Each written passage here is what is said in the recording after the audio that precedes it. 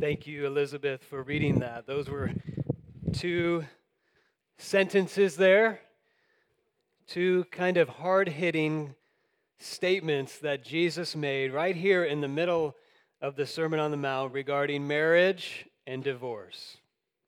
Now, when you heard Elizabeth read those two verses, you may have had a bunch of questions pop up into your mind. Well, what about this? What is Jesus saying here? I want you to hold on to those questions. I can't guarantee that we will answer or address them all, but we will cover a lot of ground this morning. I was looking back at some notes. I had actually preached on this passage a number of years ago, and I realized when I preached the first time through this passage, it was actually right around Valentine's Day. So this wouldn't be necessarily the verse you would quote on your Valentine's card to your significant other. And so I was remembering during that time, we were having a conversation around the dinner table with my family about Valentine's Day. And, Valentine's Day and all the schools, you pass out cards and everything. And I was asking my kids, because I was doing some research about the history and the origins of Valentine's Day. I said, well, why do we have Valentine's Day? And they were coming up with various answers, and they were like, it's because of St. Valentine. I was like, yeah, you're right. What did he do anyway? One of my kids said, I know what he did. St. Valentine one day saved someone from getting married. That's why we celebrate Valentine's Day. I said, not quite. But I wanted to start a little bit lighthearted there because this is somewhat heavy and challenging passage. There are only two verses. There's no disclaimers. There's no qualifiers here or really any nuances from Jesus. Here he speaks some challenging words. And we might feel maybe a little curious, maybe a little uncomfortable, or maybe even a little bit offended by this. And so I want to acknowledge, first of all, that we all come here this morning. We come hearing this passage with all kinds of probably scars and struggles related to marriage and divorce. Maybe it has to do with our own marriages, maybe with our parents, or maybe with people whom we love who are close to us. So whether these words are new to you, maybe it's the first time you've heard them, or maybe they're familiar. Either way, they can be a little bit hard to hear because they bring a lot of stuff to the surface. So this morning, as we step back and as we approach this passage, I want to say this, that these words spoken by Jesus in his Sermon on the Mount, we've been calling this sermon series Flourish, in light of the Beatitudes, in light of the theme of the entire sermon, we can look at these words and know with confidence these words are not here to burden us. They're not here to berate us or anyone. But in fact, Jesus spoke these words in order to bless us. And so this morning, I want to explore how. How are these words of Jesus a blessing to us? How do they lead us into flourishing? How do they make us into people who bring flourishing to other people in our lives, our spouses? These two verses then are meant to lead us into deeper flourishing in our marriages. So it might be hard to see at first, but I want to unpack that this morning. If you're following along, if you like to take notes in your worship folder bulletin, you'll see that we're going to be looking at 4 points this morning. The first of those is a question. I phrase these all as questions this morning. And the first important question for us to answer is, what was being said about marriage and divorce? What was being said about marriage and divorce in Jesus' day? You look at verse 31, and Jesus says there, "It was also said, whoever divorces his wife, let him give her a certificate of divorce." So what's happening here, Jesus is not directly quoting any passage of Scripture, but he's addressing an ongoing conversation that was happening at his time regarding marriage and divorce and a collection of scriptures from the Old Testament. Verse 31 in particular is focused on one passage in the Old Testament, Deuteronomy chapter 24, verses 1 through 4. If we're ever going to understand what Jesus has to say about marriage and divorce, we have to know that he is talking about, referencing, and dealing with this passage from the Old Testament, Deuteronomy 24. And this was the passage, the central passage in Judaism at the time over the question of when is it allowable in God's eyes to end the marriage covenant. So I want to put up for you a slide that has Deuteronomy 24. Do I have that slide? I actually don't have my monitor on there. I'm going to read it for you. And if you would like to follow along in your Bible, I'm going to read some and then paraphrase. Deuteronomy 24 says this: "When a man takes a wife and marries her, if then she finds no favor in his eyes because he has found some indecency in her, and he writes her a certificate of divorce," and now I'm going to paraphrase, "and she marries someone else, and her new husband writes her a certificate of divorce, or he dies, she can't go back to the first husband." Deuteronomy says, because she is defiled.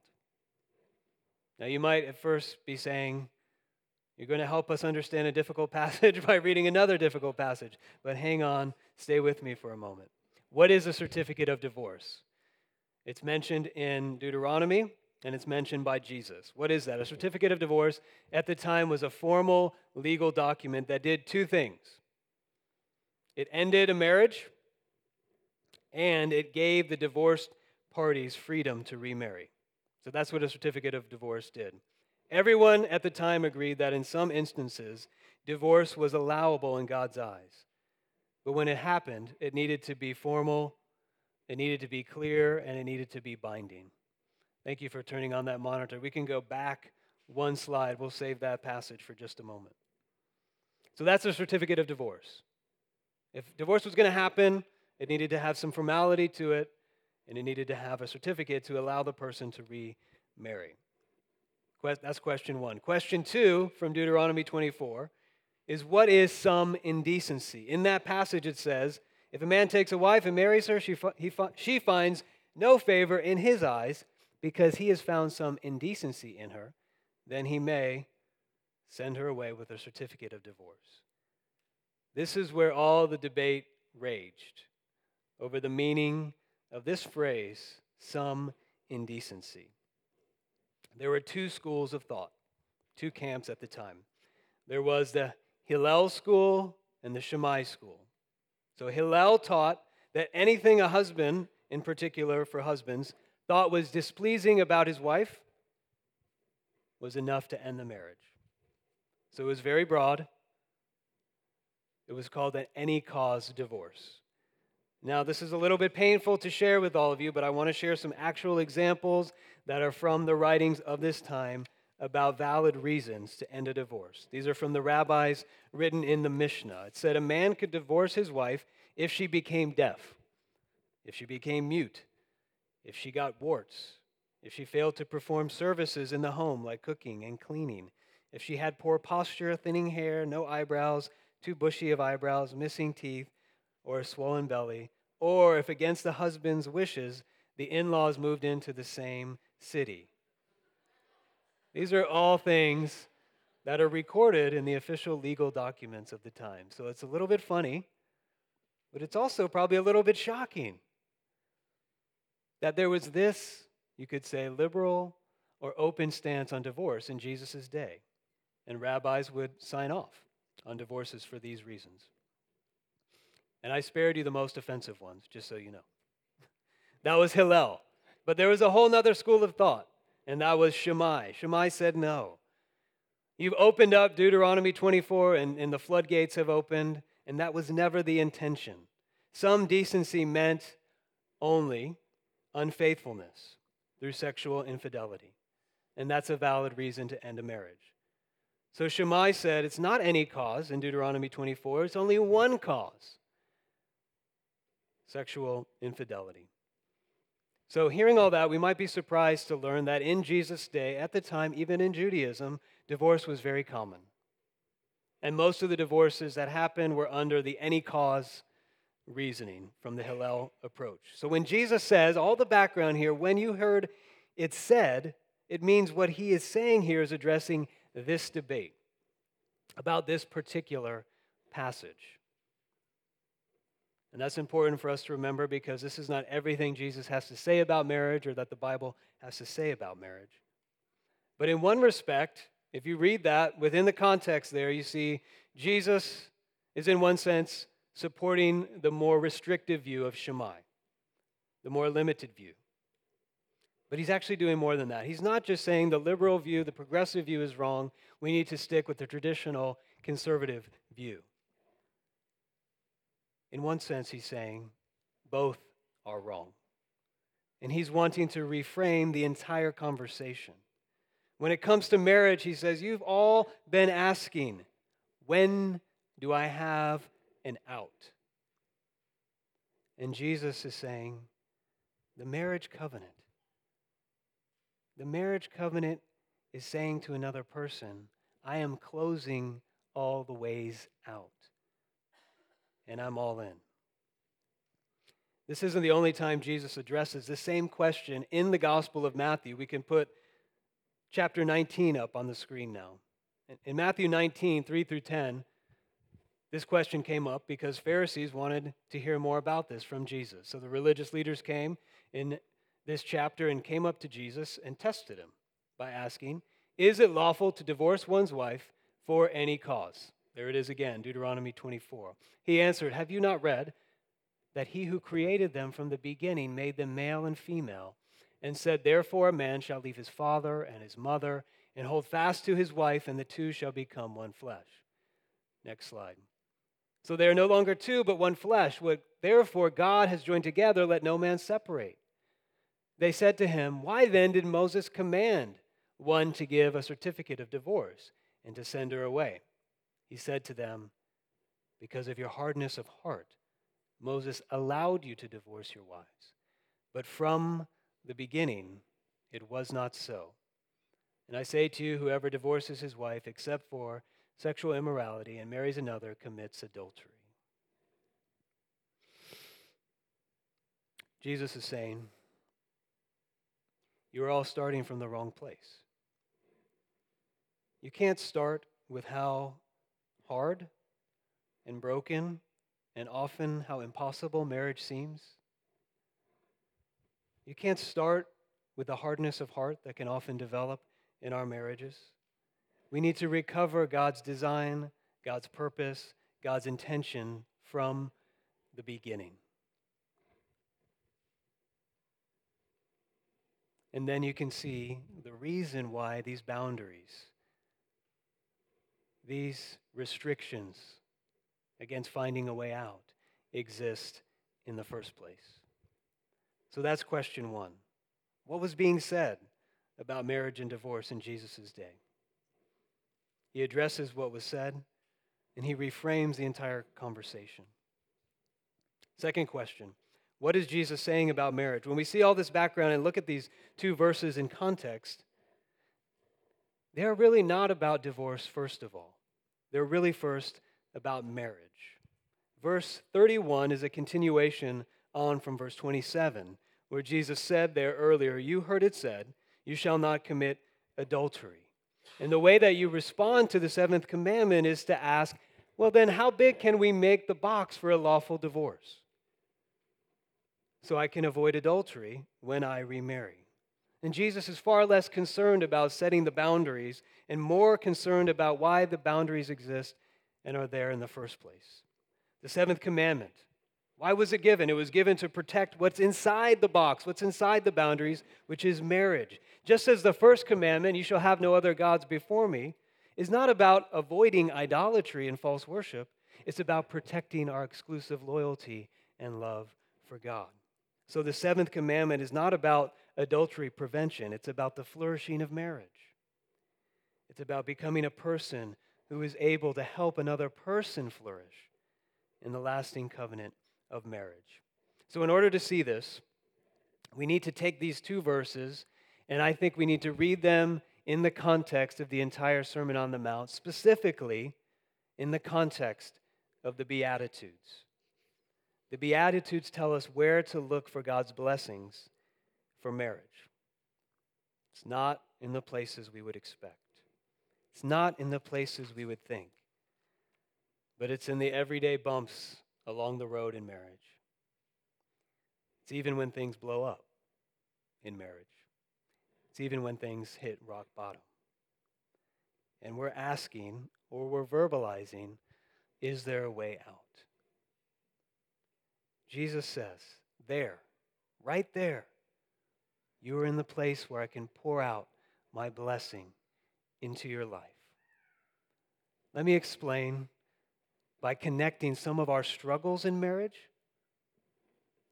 to the Beatitudes and to the blessings that Jesus says are found even in those struggles. So I'm going to share a few of these with you on the screen. And maybe for those of you who are married, you have felt like this. I feel hopeless, like I don't have the strength. I don't have the answers or the resources to make this work. Jesus says, blessed are the poor in spirit, for theirs is the kingdom of heaven. Sometimes we feel it's so hard, I'm so hurt. I'm holding on to a lot of pain. I'm holding it in. I don't know where to go. So I want out. Jesus says, blessed are those who mourn, for they shall be comforted. Sometimes I feel like the only way to survive in my marriage is to manipulate, to get angry, to nag or withdraw. Jesus says, blessed are the meek, for they shall inherit the earth. We might say, I want a God-glorifying, happy marriage, but a part of me inside has just died to ever getting there. We've grown so far apart. Jesus says, blessed are those who hunger and thirst for righteousness, for they shall be filled. Sometimes we feel, I've been so hurt. We're so distant that all I think about is defending, getting payback, getting even. All I see are my spouse's faults. And Jesus says, blessed are the merciful, for they shall receive mercy. We feel sometimes, I'm so unhappy in my marriage, I'm tempted to take my heart and give it to someone or something else. Jesus says, blessed are the pure in heart, for they shall see God. Or we're just so stuck in conflict, we can't seem to make progress. It's easier for us just to coexist. But if we don't learn how to resolve our conflicts, I don't know what will happen. Jesus says, blessed are the peacemakers, for they shall be the sons and daughters of God. And lastly, if I take the route of loving, grace-filled commitment, my spouse might just throw it back in my face and nothing will change. Jesus says, blessed are those who are persecuted for righteousness' sake, for theirs is the kingdom of heaven. Jesus says, within the boundaries, even when it's hard, even when those thoughts cross our mind and we're struggling and we're there, that is where he can pour out blessing in our lives. If God says, stay here, stay in this relationship, stay in this covenant, he is also saying, I am with you and I promise. The word blessing is a covenantal word throughout Scripture. It's God's way of saying, I promise. This is my covenant, and I am faithful to keep it. What does this blessing look like? I should unpack that a little bit. There's a twofold nature to this blessing.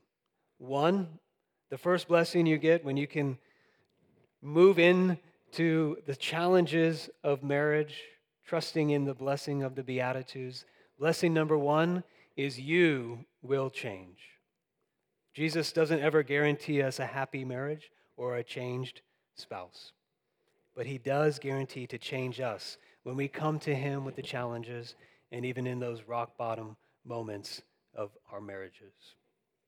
This week, I took a short flight to San Francisco up to spend some time with two of my really good friends on our annual, we call it our brocation, so that was my fun time this week.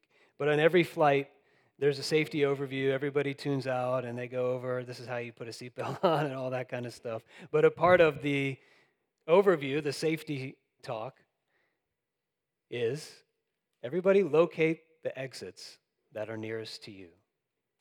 Now, can you imagine if you were listening to one of these safety talks and the flight attendant got to that point and said, on this plane, there are no exits. So if we go down, we are going down together. Enjoy the flight. You probably would feel a little claustrophobic and freaked out by that. Why do I share that? When we look at what Jesus has to say here, what he's saying is you will miss the blessings of marriage if you are looking for the nearest exit when things get hard. He's saying if I close all the exits, if I say stay here, stay within these boundaries, it means you need to stay on this ride, stay on this plane, stay on in this marriage until the end, because it's the only way I'm going to get you to where I'm taking you, so that you will know the blessing of becoming more and more like me. So that's blessing one, you will change. Blessing two, your spouse and your marriage will likely change. No guarantees. Jesus doesn't guarantee change, but the most important human factor in change is having one person in your life, just one person who knows you, who knows your flaws, who knows your brokenness, who has even been hurt by you and doesn't retreat and doesn't go away, but moves towards you in committed and sacrificial love. That is God's most powerful human instrument for change in anybody's life. So if you are that person for someone, you are God's most powerful instrument for what he can do in their life. That's what Jesus is saying about marriage. But what is he saying about divorce? Once we see it in context about why the box exists in the first place, then we're ready to answer the question, well, what is Jesus saying here about divorce? 4 things that he's saying. First is caution. As we consider Jesus' words in Matthew 5 and Matthew 19, we see that the bond of marriage that makes 2 into 1 is something created by God. At every wedding that I do, my last words are, what God has joined together, let no one tear asunder. This God-created bond cannot be broken without a cost, without feeling the pain of tearing that for everyone involved. And I know many of us know that pain.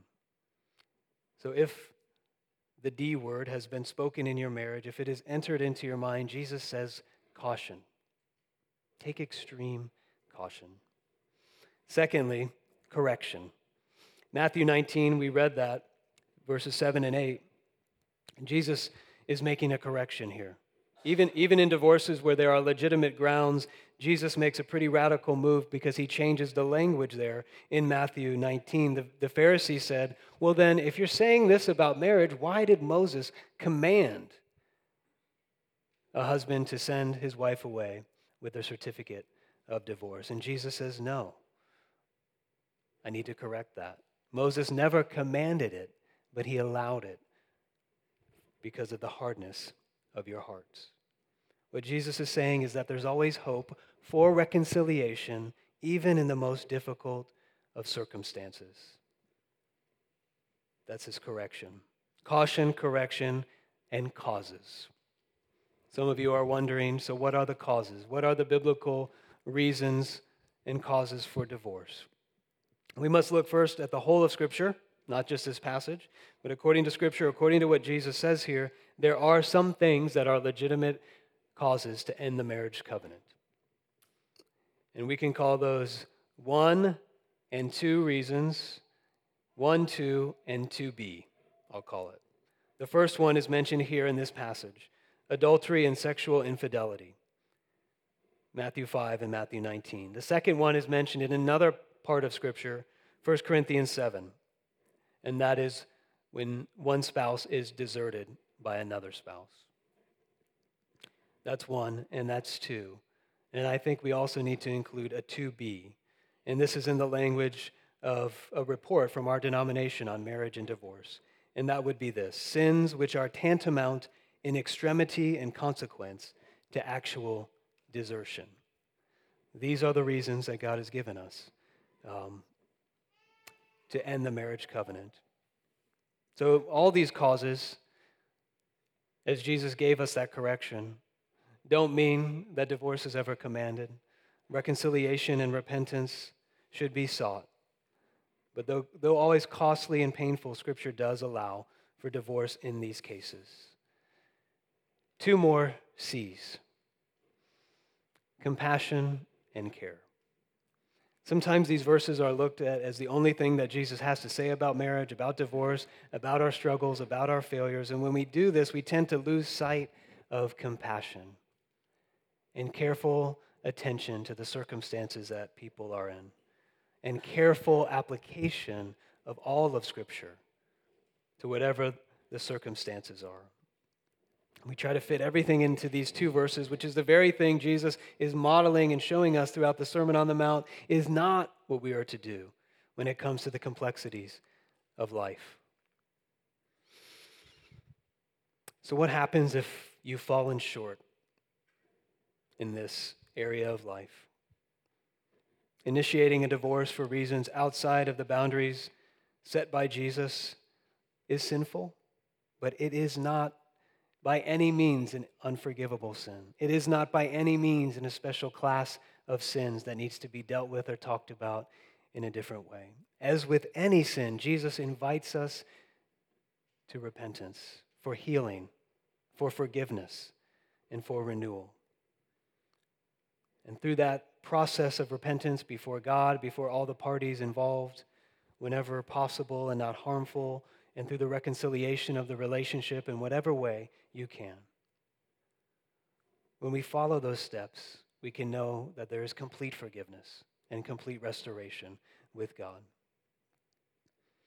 Last question. There are many questions that we could ask about this, but when it comes to remarriage, remarriage is allowable when divorced for biblical causes, and also after the steps of reconciliation and repentance have been followed, even if we're not sure if what we've done falls within the box, even if we know that it hasn't. Jesus allows, I believe, in this text and throughout Scripture for remarriage in those cases.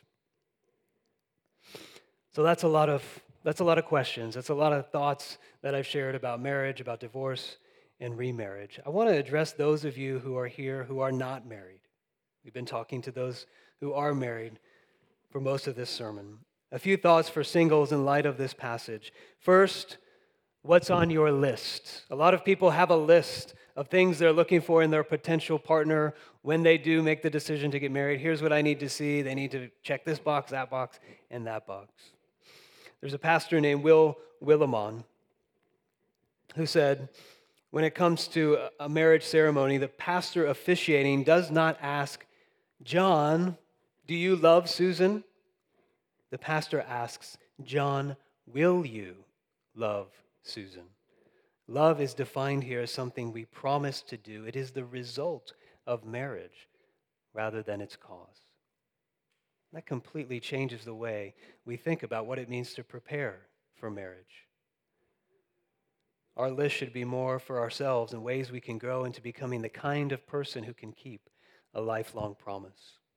What's on your list? Secondly, what are your fears? The Marriage and Family Research Council found that the U.S. marriage rate is at 31.1. It means 31 marriages for every 1,000 unmarried women. For comparison, in 1920, the national marriage rate was 92.3. So marriage is being delayed longer and longer. And for many people, it's just being discarded as something that's no longer relevant or necessary. And that's because so many of us are afraid and disillusioned by what we've seen in our own experience of marriage. Jesus here has a lot of caution, but he also promises, in marriage, I can make you a person who can flourish, a person who can learn to give themselves to another for their own flourishing. So yes, it is hard, but know that I meet you there with blessing. So don't be afraid. I am with you. Third question, what do you seek?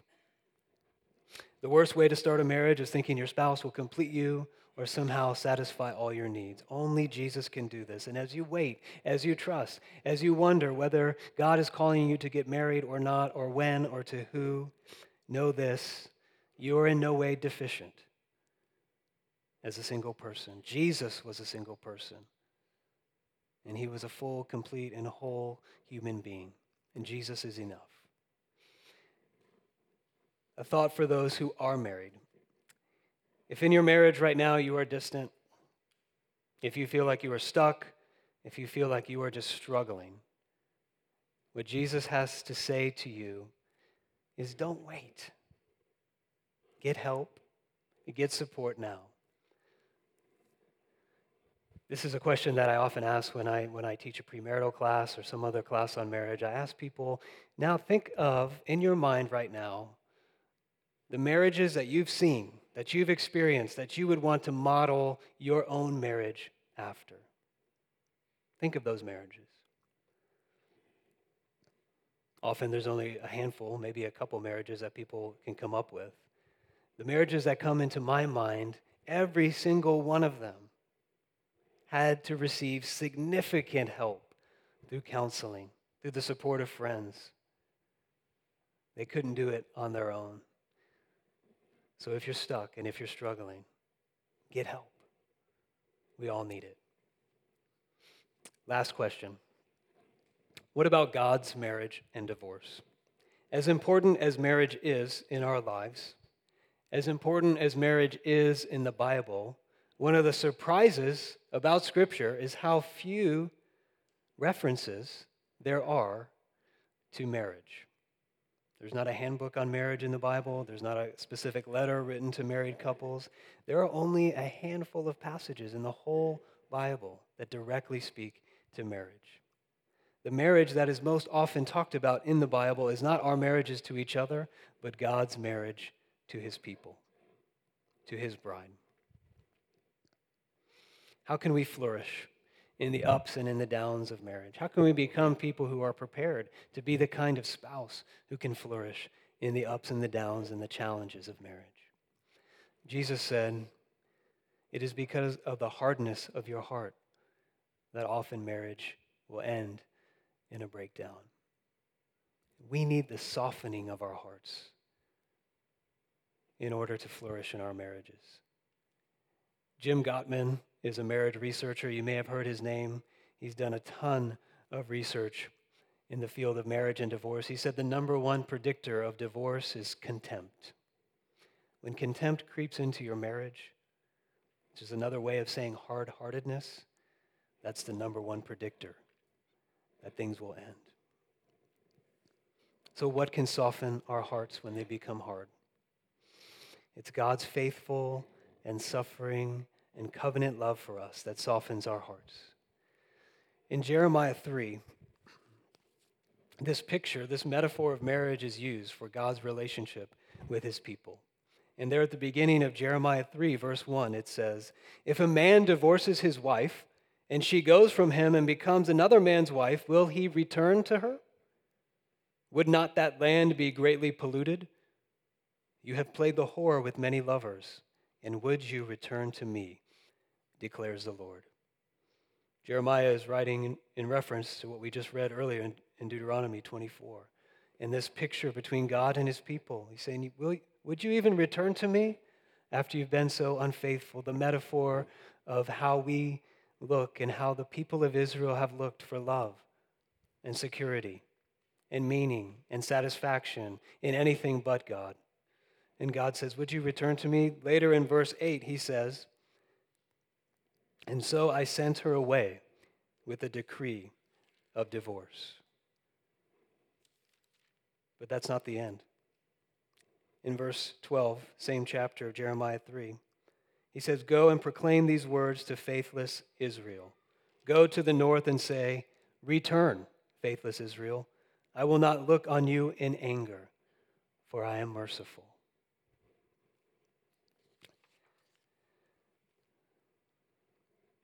Until we see Jesus as faithful and pursuing and covenant love for us as the perfect spouse, as the perfect husband, we won't really understand or be able to apply the Bible's teaching on marriage and divorce until we see our own sin, the way we resist God, the way we run from God, as spiritual adultery. We won't be able to fully comprehend what the Bible has to say about marriage and divorce. What softens the heart is knowing that despite our unfaithfulness,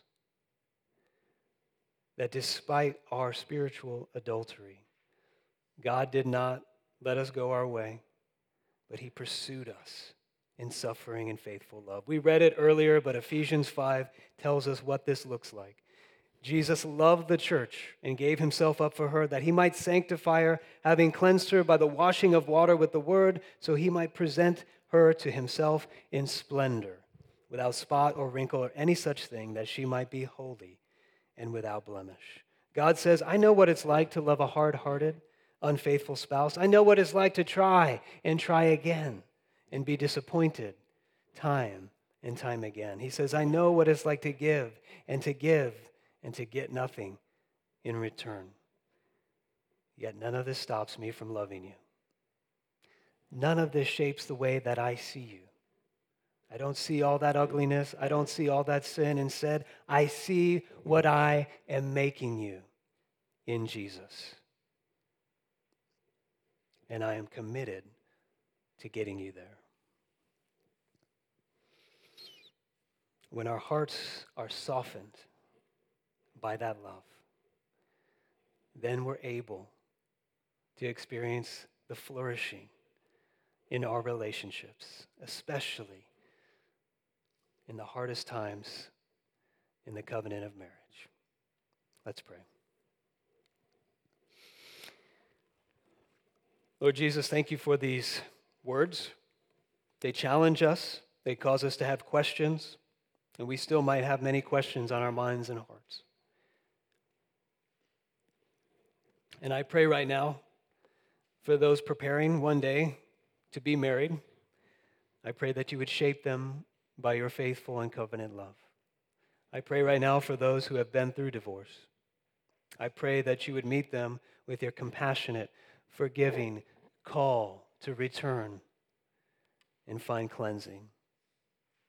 I pray for those who are married and who are experiencing the struggles and the bumps and the breakdowns of marriage. I pray that you would meet them with great encouragement, that you would bless them, and that you would pour out your softening love into their hearts, and that you would do whatever it takes to have them turn toward each other in a renewal of their covenant love and faithfulness. We know we can only love because you have first loved us. Thank you for your love in your Son Jesus, and in his name we pray. Amen.